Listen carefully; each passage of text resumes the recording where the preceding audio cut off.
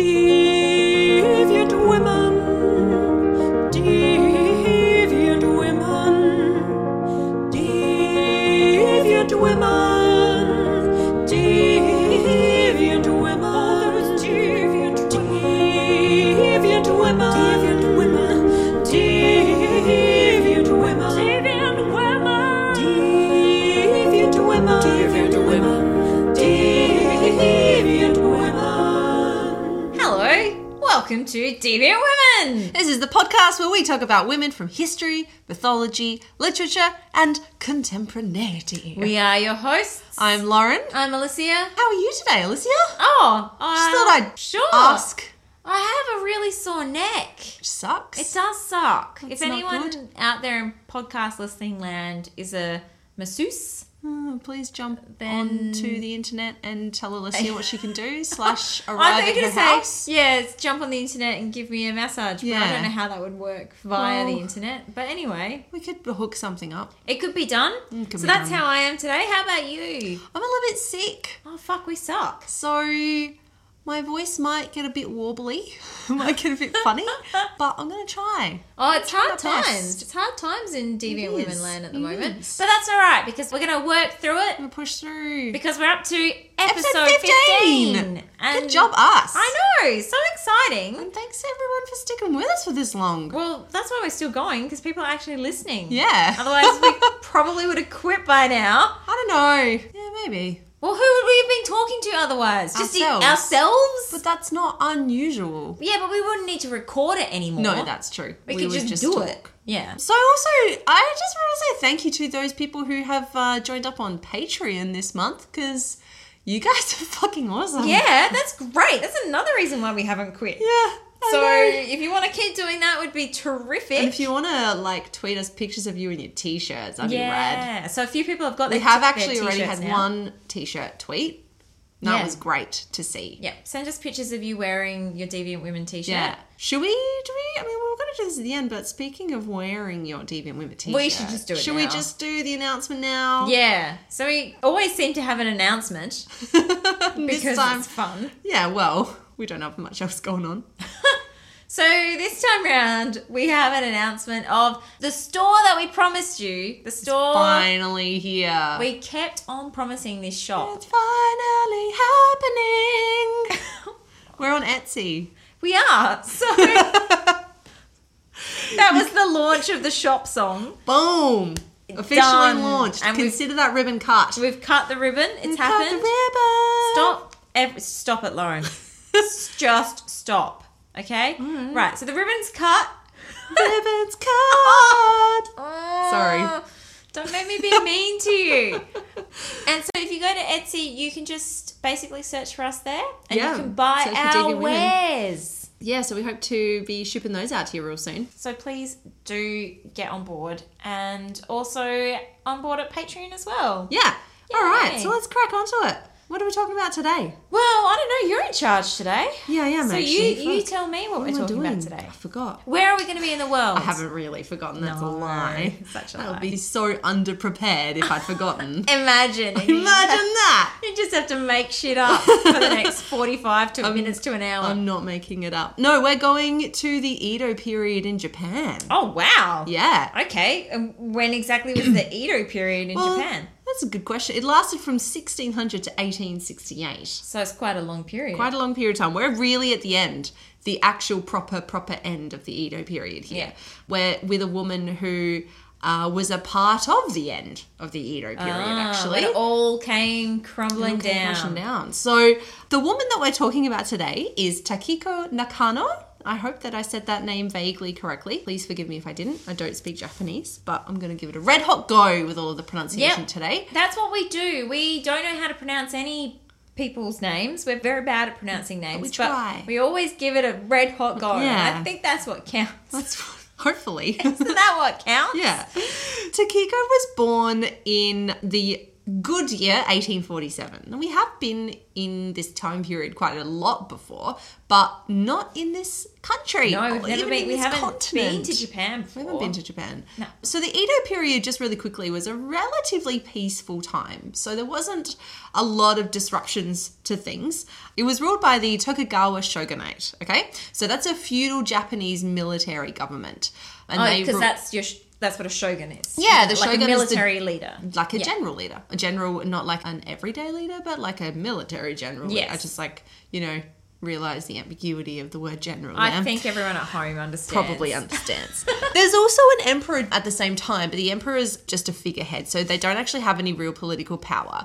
In fact, they were required just to devote mostly themselves to scholarship and to the arts. Things like calligraphy and poetry. They didn't even really learn anything about military history or any kind of history or languages or anything. So they were figureheads devoted to the arts, and they weren't consulted for any decisions by the shogun. Were they a figurehead also in terms of like dynastic line? Yeah. So it was actually like were they emperor by blood? Yes. Right, yeah. I believe so. Because Emperor Meiji was born in 1852 and he was really young when he became the emperor. So he was not quite born at the same time as Takiko, but he was the emperor during most of the important stuff in her life. And that is going to be important later in the story. But that's all we really need to know for now. Also, at this period of time, Japan was really quite closed off, right? Oh, yeah, absolutely. So there had been no trade in Japan for 150 years. No outside trade. No outside Yeah. trade. And any merchants who did try to come to Japan were often either killed or they were like marooned on islands and left to die. So Western influence in Japan was really, really new. And that caused a lot of problems that really are actually the fundamental reason for the conflict that we're going to talk about happening. Ooh, exciting. Yeah. Right. So I'm going to come to talk about that a little bit more. Great. So Takiko was born as a part of the Aizu clan, and they're the top of samurai society, and they're related to the shogun. So it's important to also kind of talk a little bit about the samurai as well, who were the noble class, the landowners. They were technically the warriors, but during this period, as I said, it was really quite a peaceful time. So whereas in the past, they really had been the fearless, honorable warriors, during this period, they were really just more bureaucrats. Okay. With Yeah. swords. Yeah. And then so the samurai are actually technically men. The term samurai is gendered. The female equivalent is the onabugeisha. Okay, so the onabugeisha are the female warriors or the female samurai, if you can call them that, which is technically not correct. So I might say female samurai just to make things easier because I'm talking about this particular class of people, the noble elite, but they're technically called the onabugeisha. And so because, as I said, peaceful time, we're all just kind of bureaucrats, no longer really warriors, but they definitely still trained as warriors. And so they still had all of their martial arts training. And this goes for both boys and girls. And that's really important. But the function of male and female warriors changed. So as the samurai were no longer concerned with battles, for women who in ancient times had actually been able to hold a lot more power, they had been empresses, they had been warriors in the past. There's archaeological evidence that suggests that there may have been more female warriors than previously thought. But then in the period before this time, they had lost a lot of those rights. They had taken on much more of that passive, docile female role. And at the same time, in this period, they really are seen as childbearers. So they're not really deemed fit for battle. Okay. So in that case, why are the women being trained to fight? Is it so they can protect their own homes? What's the reason for them even training? So it has a lot to do with protecting the home. The women were trained to essentially, when their men were off doing their manly things, the women were left in charge of the household. And so they were trained in the ways of this very particular weapon called the naginata. And this is it's like a halberd. It's a long spear type weapon with a curved blade on the end. And this is associated with female, well, I say female samurais, but again, the onabogeishas. And they're trained in this because, well, firstly, they're long, designed for like sweeping cuts to opponents. And so they're seen as being advantageous for women who are like slighter and maybe not as strong as male opponents. You can keep your distance. Yeah, you keep distance, just like stab him in the eye. Stab him in the eye. Like, hey, Stab him in the eye. Sweep their feet, trip Yeah. them up, you know. Yeah. Um, or just cut their feet off. Or that. Yeah. So they're really designed for skill and speed because women are like little and quick and you can just stab them in there. There are you know? so many actions going on here. Yeah. But yeah. So, and they were often given as wedding gifts so that the wife could defend their home. That's great. And they were kept by the entrance of the house. And it was sort of, it had a very practical role, but it's also symbolic. So it was also seen as an emblem of her role in society. So practicing with the naginata was a means of merging with the, like this idea of self-sacrifice. So it's connecting to the ideals of the warrior class. Sacrifice and honor are really, really valued ideals for this class. Yeah. And so it has a lot to do with both. Yes, it is a physical weapon that women did wield. They could use them to chase prowlers off the, ground. If you've got someone like coming up to your house while your husband's away and you're like not so sure about him, you just grab your naginata. Grab your naginata, wave it at him. Yeah. Like I imagine that. Hey, you get off my damn Exactly, lawn. get off my lawn. Yeah. And waving your shotgun at people. Yeah. Mm-hmm. So it's a similar kind of deal, right? Yeah. Protection and a symbol of honor and that symbol of sacrifice. But I really wish somebody was still giving away weapons Yeah. yeah.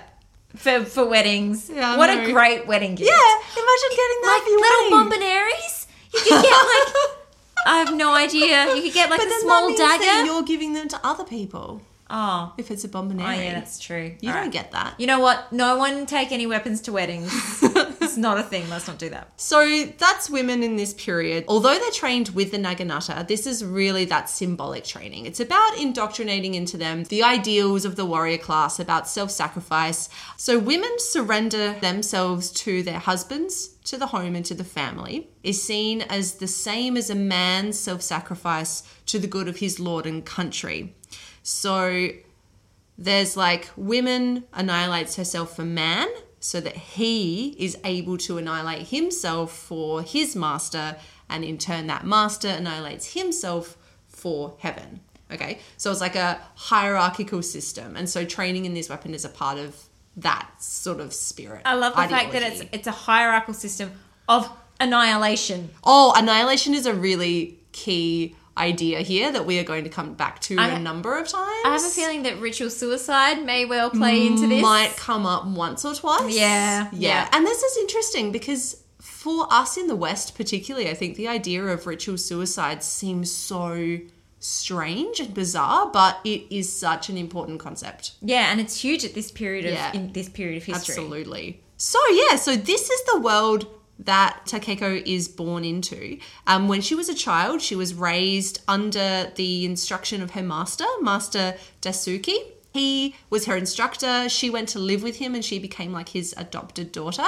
And he trained her in martial arts, but she was also educated in calligraphy and poetry and like moral and ethical training. The aim of education for girls was to cultivate like refined, educated brides. Yeah. So that they can build alliances with other clans and families and consolidate power and all those same things that were going on for women in the West as well. Yeah. Where particularly of noble class. Yeah, and I like the fact that you want your wife to not only be able to write your poetry and do calligraphy, but you also want your wife to be able to like kick ass. Yeah, they literally, I read somewhere that they need to be equally skilled in the ways of the pen and the sword. That's so great. Yeah. If they were from this, because there's different ranks within the samurai classes as well. And at this period, economically things weren't great. And a lot of people blamed the shogun for economic woes. And so even some of the samurai class were living in poverty. This is not in Takeko's case, but if you were of one of these families, these lower ranking or poverty samurai families. As a woman, you may have ended up in servitude still, or your education might have just been limited to things like sewing and hairstyling and learning to basically be self-sufficient. But in the Aizu clan, which is Takeko's clan, they took training their women very seriously, and they were probably the most well-educated and most well-trained in martial arts of any clans in Japan. So really in-depth combat training. So this is where she's learning to use the naginata, and she showed great, like huge promise as a warrior. She was also a really curious child and read a lot about other female warriors and generals and empresses. Yes, because there's another really famous female samurai from like a long time before. If it's the one that I'm thinking of, it's 600 years before. Yes, it is the one you're thinking of. You're thinking of Tamo Gozen? I am thinking of Tamo Gozen. Yeah. Correct. Do you want to tell me about her? No, because you probably know more about her. She was she was also like a horsewoman. Yeah. Horsewoman and archer and general. Yeah, she was a fierce lady. Yeah, she's really revered for being super fierce and like amazingly brave and awesome. And according to one version of her story, she and her commander, they were facing this huge force, really overwhelming odds. They knew that this is not going to go well. And the commander ordered her to escape, to run away. Oh, yes, I do know this story. Yep. Mhm. Because it's dishonorable for him to die in the presence of a woman. And so he's like, even though they were, up until this point, they were fighting side by side, they would have been, they worked well together. At this point in death, they couldn't die together because that's dishonorable. So he's like, you got to run away. But she didn't. She was like, no, I'm just going to stick around a little bit longer and keep fighting. She took out some more dudes, decapitated this other guy who was coming at the commander. And then finally, she's like, all right, I'll go now. Now that I've got my trophy head, because that's another thing, taking heads as trophies. Yeah. Now that I've got my trophy, I can go.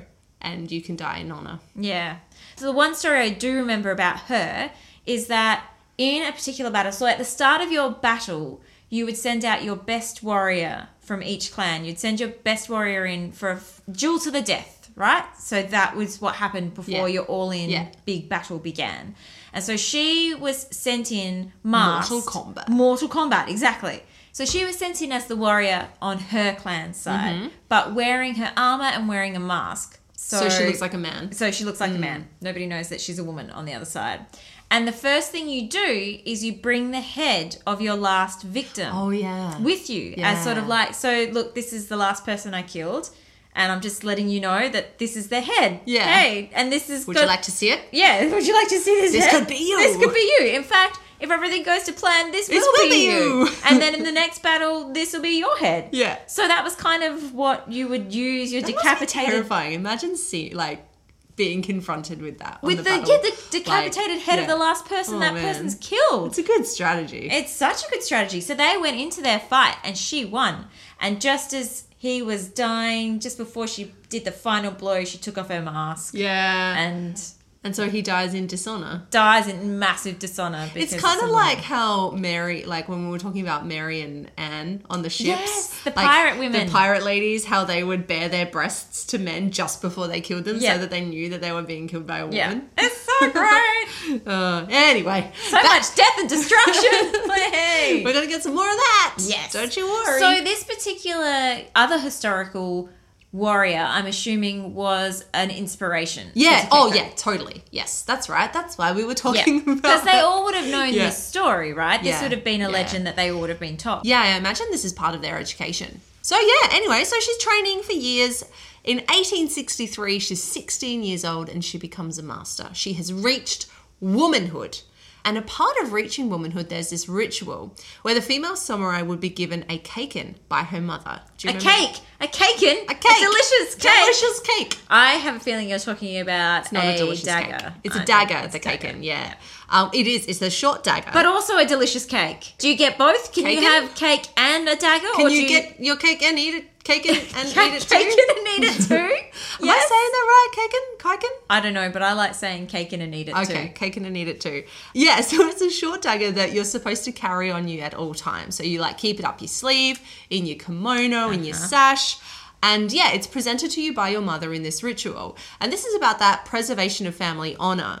The really honorable part of this is that this is the weapon that you need to use as a part of your honorable ritual suicide, if it should If ever the come to moment that. arises Yeah. where you need to commit suicide. Yeah, because you have to be like ready and willing to do that at any moment. And it could happen. Like there's a lot of cases where you may have to commit ritual suicide. So there's the obvious one where if your home or your castle is under siege, so if you know that there are enemies about to come through the gates, you commit suicide because you cannot be taken as a prisoner. It's considered very dishonorable to be captured. The other risk for women is that you might be raped. Yeah. And so to preserve your honor, it's better to commit suicide than to be raped it's by better your to enemy. die. Yeah, better Yeah. to die chaste than Yep, to exactly, to have your suffer purity that. taken. So you have to be prepared for this at all times. And there's also another part of this preparation, which is that if you're going to commit suicide, I just want to give this detail, you also would tie your legs together with your kimono so that when you commit suicide, you suicide gracefully. Yeah, I heard that as well. I heard that Yeah. too. So you use your sash to tie your knees Yeah, together so so that I that guess you would you don't- fall over gracefully and your legs wouldn't I like know, just imagine that. Like, such forward thinking. I know. You don't want to commit suicide and then have your legs spread and your Sprawled kimono up over everywhere. your head. That's want it- terrible. that's right. No, go gracefully you like want a lady. to look like a lady. Yeah. Really don't want to make light of this because, again, it's a strange concept for us in the West to understand this whole notion of ritual suicide. But it is so much about that honor and family honor and, all And of those being things. prepared for the fact that that's a real eventuality. And being willing to sacrifice yourself. Probably my strongest association for this is thinking about the Japanese pilots in World War II. Kamikazes. Yeah, because I think that's where I first became aware of that tradition of sacrifice and of suicide for a cause. greater cause. Yeah, because we have such an individualistic culture in the West that it's so hard to imagine that you'd be willing to give your life for something bigger than yourself. But yeah, that's what it's all about. So...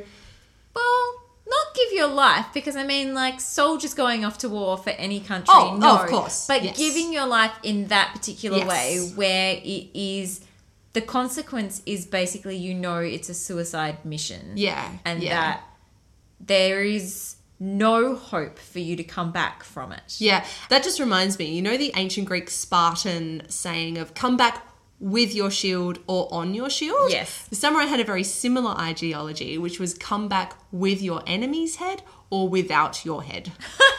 So, Okay. yeah, Got it's it. that, you Yeah. you don't return from battle unless you're victorious Yeah. or dead. Yeah. And it's the same thing. You don't get captured. You don't allow yourself to be captured. You don't allow yourself to be disgraced by your enemy. So Takeko has been taught all of this stuff, and she does become a master and starts to instruct the other younger students, including her sister Yuko. And apparently one of her other things that she would do when she was a little bit older, working in the school still, is that she would catch peeping Toms in the bathhouse. So I imagine them Yeah. like with her... With a naginata. Yeah, with her naginata chasing them out of the bathhouse. Yeah. So there you go. Anyway, that's a bit of fun. So she's 16 years old. She's working with her master, teaching everybody. But she's already become a master. and She's become a teaching. master and she's now teaching alongside Master Dasuki. And he decides that he's got this nephew who might be a pretty good marriage partner. Yeah. What do you call that? Marriage Groom?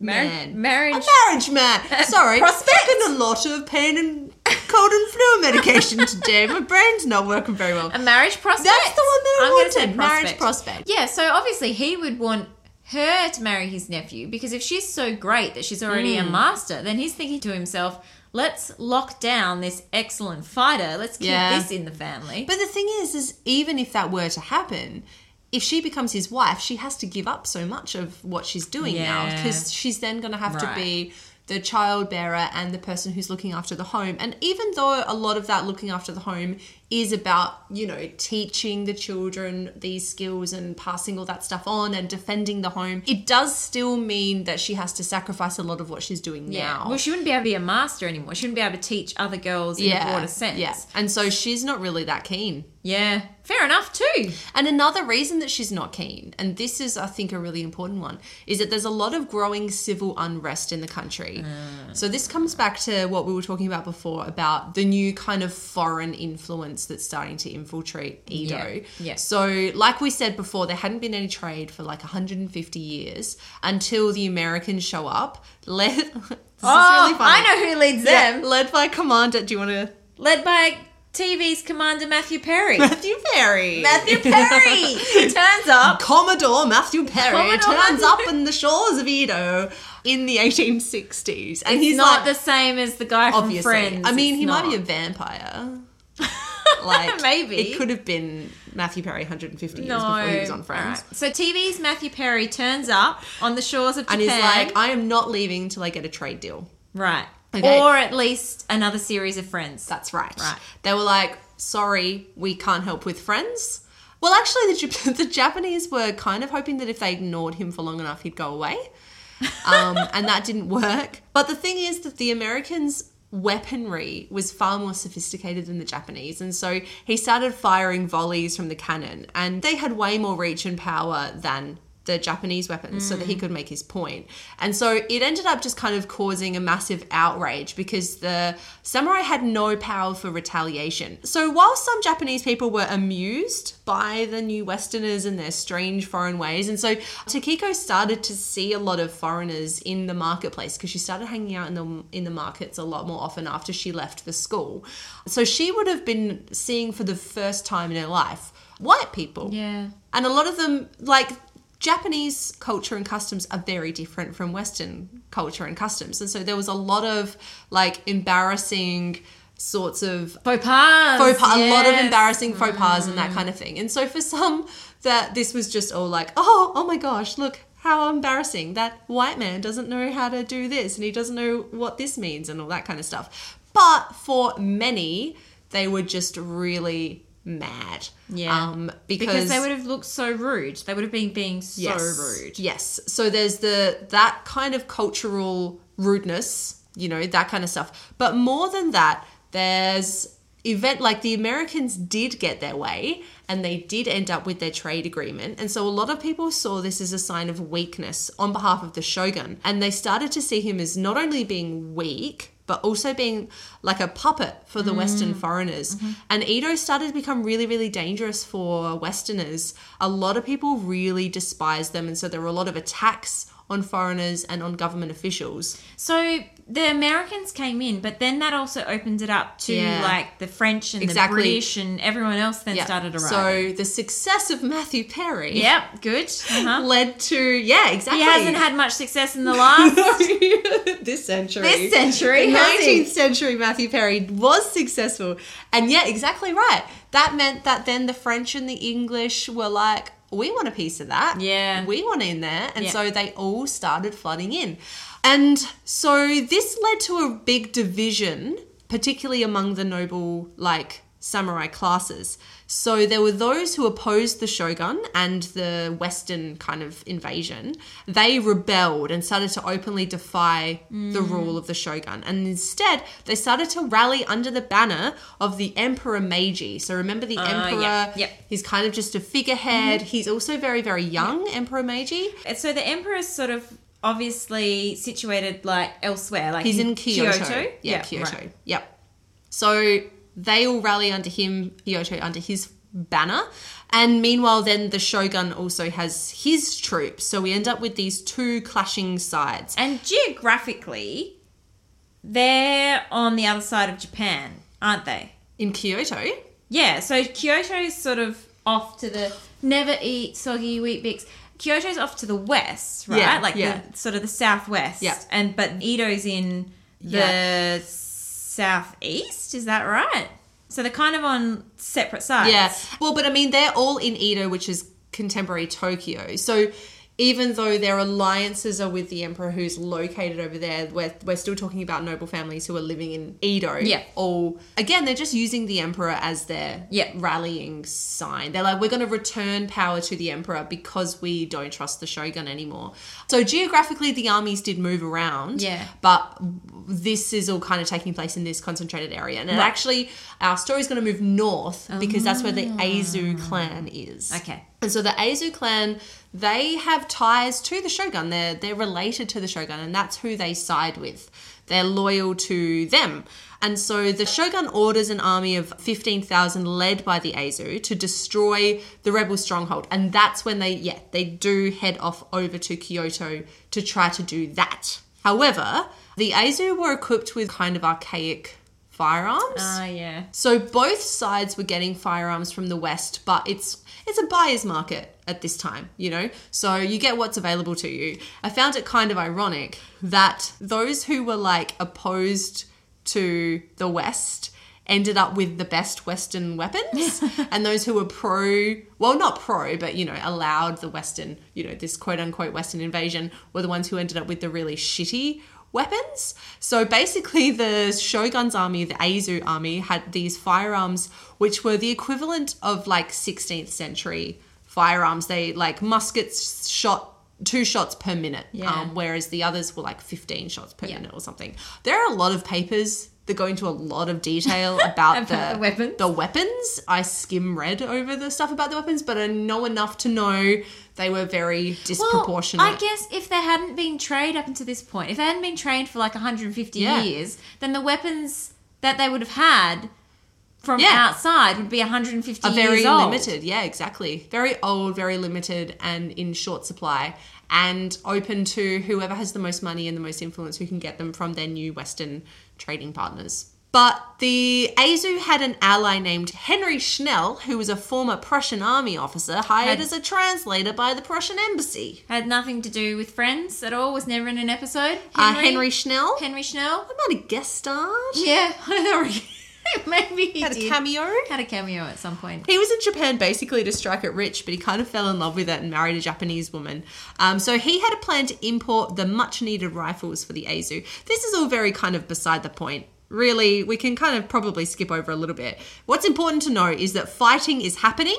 Okay, got it. And the Emperor's men were outnumbered 3-1, but with their new fancy rifles and cannons, the Shogun's samurai didn't really stand much of a chance, even though they've got more numbers on the ground. Yes, so they go off. They're moving from Edo to Kyoto. Then the Shogun flees back to Edo.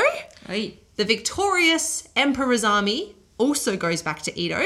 And then all of the Aizu clan are called north for a final stand against the Emperor's Final army. showdown. Final countdown. Yes.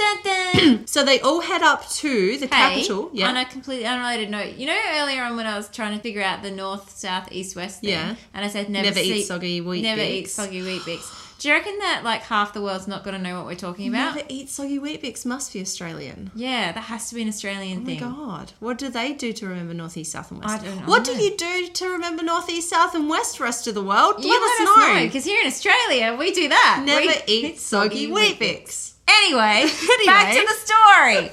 So they're heading north to Never. To never. They're moving up from Yes. soggy. Up to Never, to Castle Wakamatsu. This is the heart of their defense, okay? This is the Aizu territory. And this castle is being defended by... Now, she has 2 names.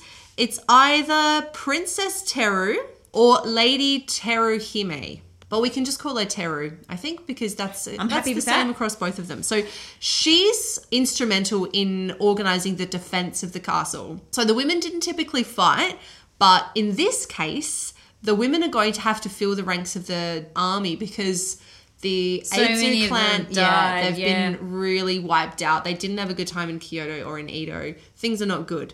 Okay, so now let's rejoin Takiko. Let's do it. All right, so last time we saw her, she had just left the school, turned down the marriage proposal because she's like, no, there's something else going on. There's more for me.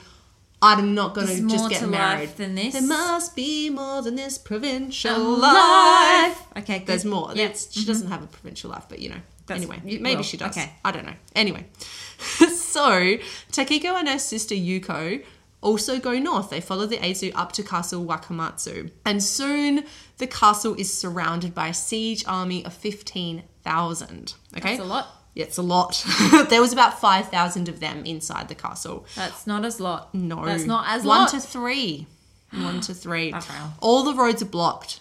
Okay? There's no way in, no way out. Things are Things are looking grim. not good. The watch bell rang out for all to retreat to the well-fortified Crane Castle. Okay? Okay. Now, the Eitsu samurai women need to make a decision when this bell rings. They've got a few options available to them. Remember that it's mostly women and children. A lot of the men are dead. So they can evacuate to the countryside and hide with the peasant families. They can withdraw into Castle Crane and hold up there. They can commit ritual mass suicide, or they can engage in direct combat. So they all do a variety of these things, okay? They don't all just go, here's a vote, this is what we're going to do. Some of them do one thing, some of them do another. Apparently, about 20 households consisting of more than 230 military family members and their retainers committed mass suicide. Whoa. Yeah. So as the Imperial armies breaching the castle walls, 230 family members commit suicide. There's 5,000 inside. Okay, so that's a number. That is a fair wad of people. Yeah. Takiko is determined not to give in, though. So, on that, Yeah. because another thing as well is that not only were you facing the dishonor of being caught as a prisoner, the possibility of attack, possibility of rape, all of these sorts of things. Is it true that often the women were taken and then basically sold on to the Westerners as well, if they were captured? You could become a concubine or a prostitute. Yeah, Yeah, exactly. that's another So that's thing. another threat. And this was part of it. There were rumours that the foreigners, particularly, not just the emperor's army, but the foreigners are going to come and take the women. yeah. That was yeah. a rumour that was spreading. So that definitely, well, So that would I have don't been- want to say definitely, but it's said to have contributed to Yeah. the suicides. Because that would have been terrifying. Because that would have been your fear that you were going to then be like taken away and sold off to the. And they don't know anything about Westerners, really. Like, they're just these strange new people with strange new customs and strange new ways. Yeah, it must have been terrifying. So Takiko's determined she's not going to give in. Escape, hiding, and suicide will not be her fate. There's more to be done. She's been training. More to life than this. She's been training her whole life for this. Yeah. You know, this is it. This is the moment she's been training for. So she and her sister cut their hair in the style of male samurai, and they're like, yeah, we're going to do this. So word gets out of her famous skills as a warrior. She was pretty famous for her like teaching and her fighting skills. And the other Onobugeisha women, the samurai women, who are determined to fight, decide to join her. Now, on this, so the best case for you if you decide to fight is if you are a young single woman or a widow. But not all of these women were. And for those who weren't, some of them actually killed their children first to ensure the honourable deaths of their children before they, Yeah. suffer this inevitable death, really. One of them, Kawahara Asako, the wife of one of the magistrates, she cropped her hair just like Takeko did. She grabbed a naginata and set out to join her after executing members of her family. Apparently, her previously spotless white clothing had been drenched with the fresh blood of her having just decapitated her mother-in-law and daughter.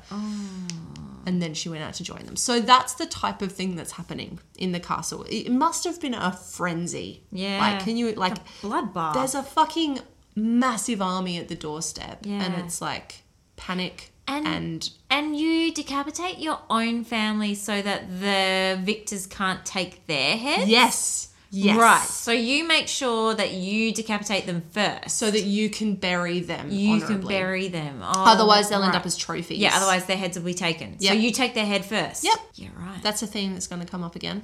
Okay, Yeah. good. Glad we flagged it. Yep. So Takiko and her sister and their mother prepare. There's about 20 or so willing samurai warrior women for battle. They weren't called this at the time, but they've become known as the Yoshigun. Mm-hmm.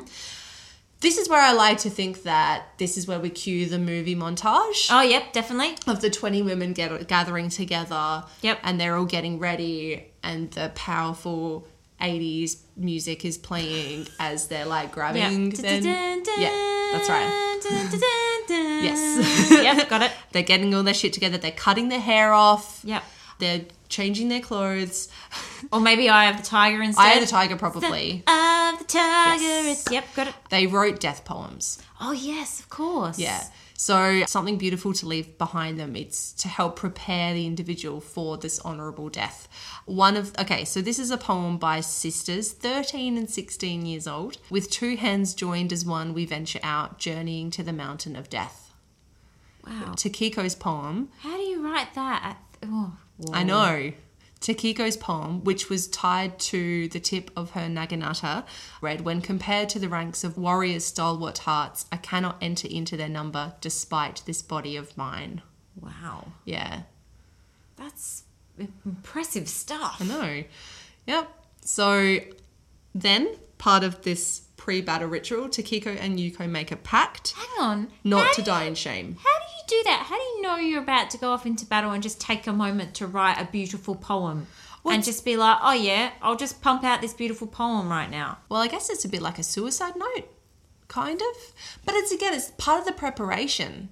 You know, it's getting yourself ready, making sure that your death is honourable. And also it's about beauty, isn't it? Absolutely. It's about beauty. It's about Absolutely. seeing that kind of side of it. Yeah, in the same way that when you commit suicide, you wrap your legs up. So that you die gracefully. So you die gracefully. This is another part of that. And yeah, Takiko and Yuko make a pact that they're going to die honourably, not going to die in shame.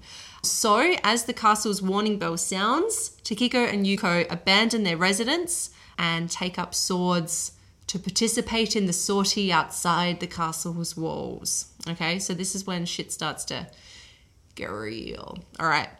So they go out. However, while they're out fighting, the castle's defender barred the entry gate. So when they attempted to return to the safety of the fortress, they were unable to get back in. So the women all gathered back together. So just imagine it. They've all cropped their previously waist-length hair, pulled it back in the male style, which is a ponytail with side locks. They wear white silk headbands. They've got their women's upper garments with their sleeves tied back by white silk, and young men's style trousers and straw sandals. So they look kind of like men, but a lot of the women, if they were married, they'd have blackened teeth. Oh, yes. So that would have given them away as being women. Yeah, that was a fashionable thing to do, It was wasn't fashionable, it? To blacken yeah. your teeth. Yeah. I wonder if that'll ever come back into vogue. Apparently low-rise jeans are coming back, unfortunately, so you That's never know. Very similar. They're the same thing, just practically. not very attractive. No, all right, probably. Yeah. So they're armed with their naginata and their keiken. So Takiko and the other Yoshigun women make their way to Kawahara, a previously designated gathering place for the Eizu forces just beyond the city's outer gate, because they'd heard that Lady Teru had been evacuated here to a post station to the northwest. So they decide to go and help her. It's raining, it's sleeting and cold. The walk there is 3 hours long. When they arrived, they were fed by the locals, and Takiko made her way to seek permission from the commander to join his forces. However, Are we going to run into like a stubborn hoity-toity man? yes, All right. imagine there's this man, Takiko and the Yoshigun. They're not welcome on the battlefield. For women to participate, it would be seen as a sign of weakness and of desperation of the Eizu clan. So he's just like, nah. Do we need your help? Yes. Are we But gonna accept accept take it? it? No. And as a samurai woman, she has to submit to her commander's orders. But, like I said, it would have been seen as shameful for male samurai if the success of a battle could be attributed to women. Yeah, so it's not so much that they fight, right? It's just that if there's so many of them that the success then gets attributed to them. That's where it's dishonorable. That's part of it. So partly it's if the enemy sees women fighting, they'll be like, right. oh my God, you guys are so desperate. You've had to bring your women out. You must have nothing left, you know, like, haha, you guys suck. You're so weak.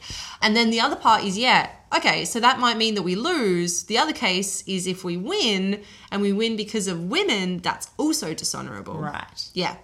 And this is interesting because I read a few things about the fact that there is archaeological evidence, and not of this period, from earlier, that suggests that there may have been more female warriors than have ever been written about. Yeah, that's what I thought as well. And so, and this is, I think, part of it. It's that female warriors possibly, we can't say for sure, but archaeological evidence suggests that they did exist and that they did fight on the battlefield. Yeah, but because that's what the archaeological evidence is, isn't it? It's women's skeletons being found on these battlefields. Yeah, and in armour.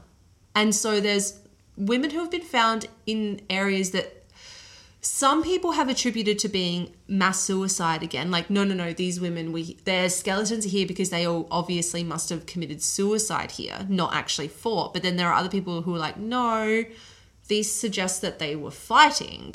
So it's a bit up in the air, but I think that the thing about them not being written about perhaps comes back to this idea of honour, that you don't want to attribute the success to the women being on the battlefield. Yeah. I mean, I don't know that for sure. That's just what it made me think of. That's just what, you know. So it's kind of like, it's all well and good if you fight and if that helps us out, but just as long as nobody really gives you No the one props knows. for it. Yeah. Maybe. As long as you don't get too much acknowledgement for it. Yeah, so the only way that she can get the commander to say that they can join is that she threatens to kill herself in front of him. Oh, wow. She's, like straight up, if you don't let me fight, I will kill myself in front of you right now. And he's like, oh, fine. You can fight with us.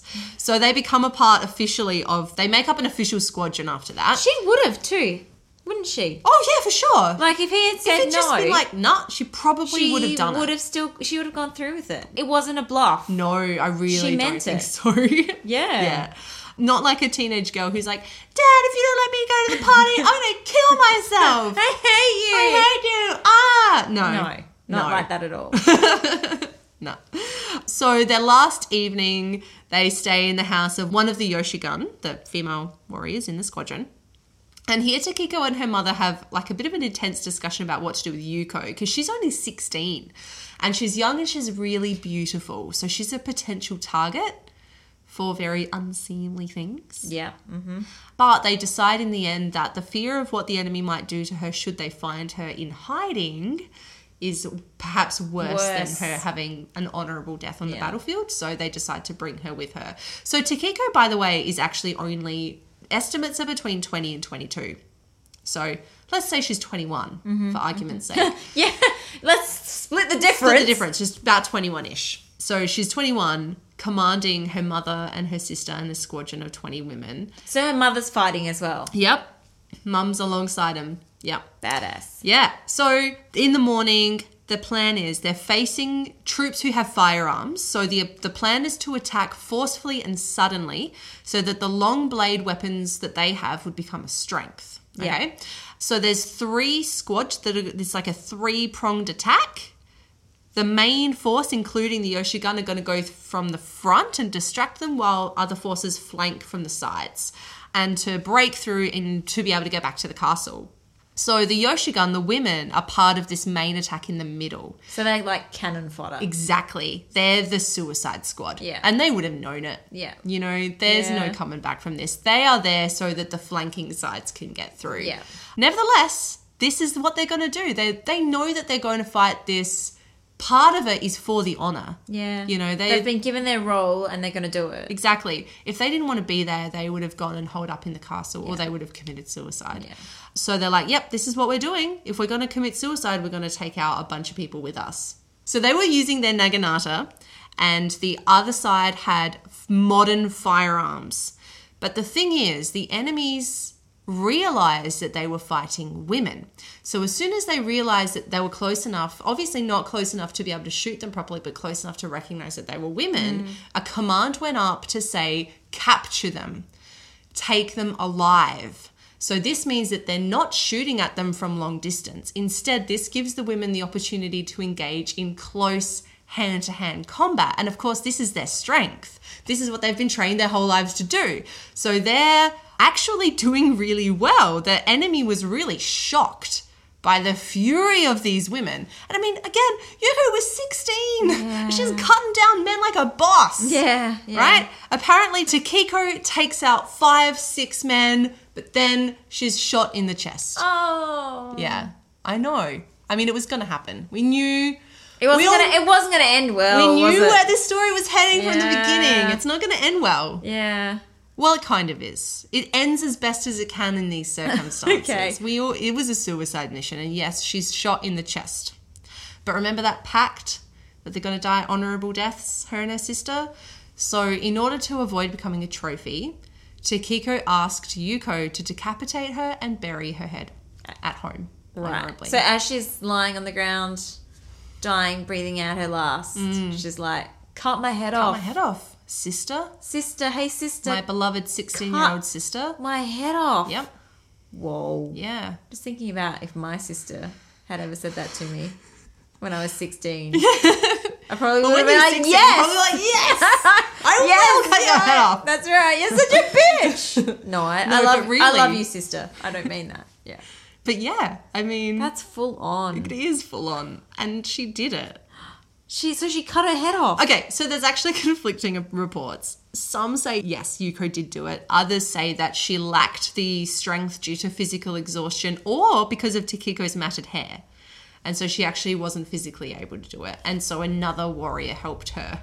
Because and- of her and did it. matted hair. Yeah, apparently Takiko's hair was so matted with like blood and shit that she couldn't do it. Like physically. She couldn't physically cut through. it. Yeah, right. I mean, that's what I read. That sounds silly. Again, I say conflicting reports. I've read 3 different versions of this. One version, she does it herself. Another version, she's too exhausted. And in another version, the hair is too matted. Okay. So another warrior helped her cut the head off. But she does. I mean... Either way, with help or without help, she decapitates her sister on the battlefield. Yeah, right. But it's so that she can preserve her honour and give her a dignified death and a dignified burial. And so she can keep her head from falling into the hands. Exactly. Of so the she enemy. can't become a trophy. Yeah. Yeah. So that's the end of Takiko. After the death, the Azu survivors did manage to get through the enemy lines and reach the castle. So, It wasn't all for nothing. well... Oh, it was. Oh, okay, it was all for nothing. They got back to the castle. But then remember how outnumbered they are? Oh, yeah. I mean, so there's a month of heavy bombardment. Princess Tero eventually surrenders, okay? But first, she seems like another badass woman. First, she has one last order. The castle should be immaculately cleaned, okay? that seems important right now. Yeah, immaculately cleaned. Then, in the immaculately clean castle, 230 Aitsu women committed suicide. All of the remaining The women. little leftover women. And so then when the enemy came in, they left their dirty footprints all over this immaculately clean castle with the dead women in it, which is basically a message to say, you may have defeated us, but you've not crushed our spirit. And so that siege basically marks the end of a 1,000-year samurai era. The new rulers abolished the samurai status and ordered them to surrender their swords. The shogun retired, and the surviving Aitsu were exiled to the north. Yuko did go back home. So Yuko survived. She went to the family temple with Takiko's remains, and a priest buried them with honor. And so now she's still remembered. There's a memorial on the site where she fought and died, and apparently young women still go there and honor her, and they still are trained to fight like her. Like, she's still really remembered and celebrated, particularly the remaining Aitsu women as well. And there's an annual Aitsu Autumn Festival, and during this, a group of young girls wearing hakama and white headbands take part in a procession commemorating the actions of Nakano Takiko and her women fighters of the Yoshigun. Hooray! Yeah. Hey, we've got lots of listeners in Japan. If any of you have been to said festival or happen to have any knowledge of the story of please get in touch. Yeah, or if any of you have trained with a Naginata, let us know. Yeah. That's really cool. Or if you have any corrections about how we've said anything. Yeah. We tried. We hope that we got it wrong. We apologise if we didn't. We hope that we've got it wrong. We hope that we got it right. I I hope we fucked this up. I we really made dicks of ourselves. because that's what we aim to do on this podcast every time. Yeah. So, I'm sick. well, so it was a bit of a sad ending. Yeah, sad I think, but in the same way that a lot of our stories have sad endings, but they're actually still kind of, there's a glimmer of something nice and positive there, I think. Although I am kind of left with that image of the victorious forces coming to a immaculately clean castle that's full of dead women. bodies. Yeah. That's full of dead women. Yeah. That's full of women who have slit their own throats. It's a bit of a fuck you. A bit? It's a bit of a fuck. Yeah, it really is. It's quite a large fuck Yeah. you. That's full on. But it's still, I think the thing about it is it's still retaining ritual suicide again. I've said this before. It's a very strange and foreign concept for us in the West, but I think it's about retaining that agency over how... Yeah, you make the decision. You get to make the decision about how you're going to die and how you're going to be remembered. And so I think there is a power in that. Yeah. You know? Yeah. Not that we condone No. suicide. No. Different culture, different context. It's a different context. It's But a very different context. within this context, I do think it's a kind of a powerful thing to be able to say, no, I'm not going to let you take me. Yeah. I decide how I Yeah. die, and I decide that I'm going to die with honour. Yeah, and especially in this historical context of Yeah. how this plays out in all of those feuds, in all of the different... It's really like there are such distinct, strict rules that need to be followed and abided by. Yep. And this is just part of that system of rules. Exactly. Yeah, totally. And again, it's sort of... Takiko was, in the sense of being a deviant woman, she did bend a few of the rules. She got her way around the commander in order to join the forces and everything. But she was still kind of mostly playing by those rules. Yeah, she was functioning in her society Yeah. in the way she was supposed She to. said no to the marriage proposal and she did that and everything, which is, I guess, a little bit more unusual. She was still very independent. But the fact that she said no and then that was just a no. yeah, She wasn't forced into that no, marriage. no. Like, that's an It incredibly was different disappointing, idea. I'm sure. Yeah. But, yeah. It's an incredibly different idea that there is actually a choice and an agency there. So yes, there are certain ways that society expects you to behave, but within that you do have choices that Yeah. you can make about how And we your can life see plays that out. those women who, in a large way, were expected to be child rearers and expected to be very domestic, in the same way that in the same period of time in the West, women were very passive and very docile and all, kept in the domestic world. But women in the West weren't taught how to fight. No, because all of this is happening at the same time as like our beloved Florence. Exactly. And our, Yeah. it's all happening at that Same same time. sort of very Victorian England period of history. I can't imagine that women in the West learning how to fight from being children and being taught how to fight so that you can defend your home. In that very formal fashion. Yeah. In that, I mean, in terms of like the odd individual who's outside of the realms of normal society, Yeah. that definitely happens. Yeah. But in terms of actually how it is a formulated, wide scale way that your society works, it's incredibly different. Yeah. It's totally Yeah. different. It's been really fascinating to be able to come to Japan for this episode of Deviant Women and talk about same period of time, but totally different culture. It's great. Yeah, that's what I like. And I think that obviously this is a period of time that we keep coming back to, but in different places. And I think that there's a few more places in the world at this period of history that we will end up visiting Yep. that will probably function in a completely different way Again. Yep. So Yeah. let's just keep See going. where back we end there. up. All right, Who cool. can say? Well, I guess that brings us to the end of this episode. I think it does. Thanks for joining us once again on another episode of Deviant Women. And if you like the podcast, there are a bunch of ways that you can support us. One of them, you can follow us on Twitter. We're at Deviant Women, or on Facebook. We're Deviant Women on Facebook as well. We're, just so you know, We're basically deviant women on all of these On the things. platforms. It doesn't change. It's not really different on any of them. So that also means it goes for iTunes, Stitcher, TuneIn, SoundCloud. Subscribe, leave us a review if you haven't already. And of course, you can email us at deviantwomenpodcast@gmail.com. Go to our blog site. deviantwomenpodcast.com. And of course, don't forget Patreon as well. Yeah.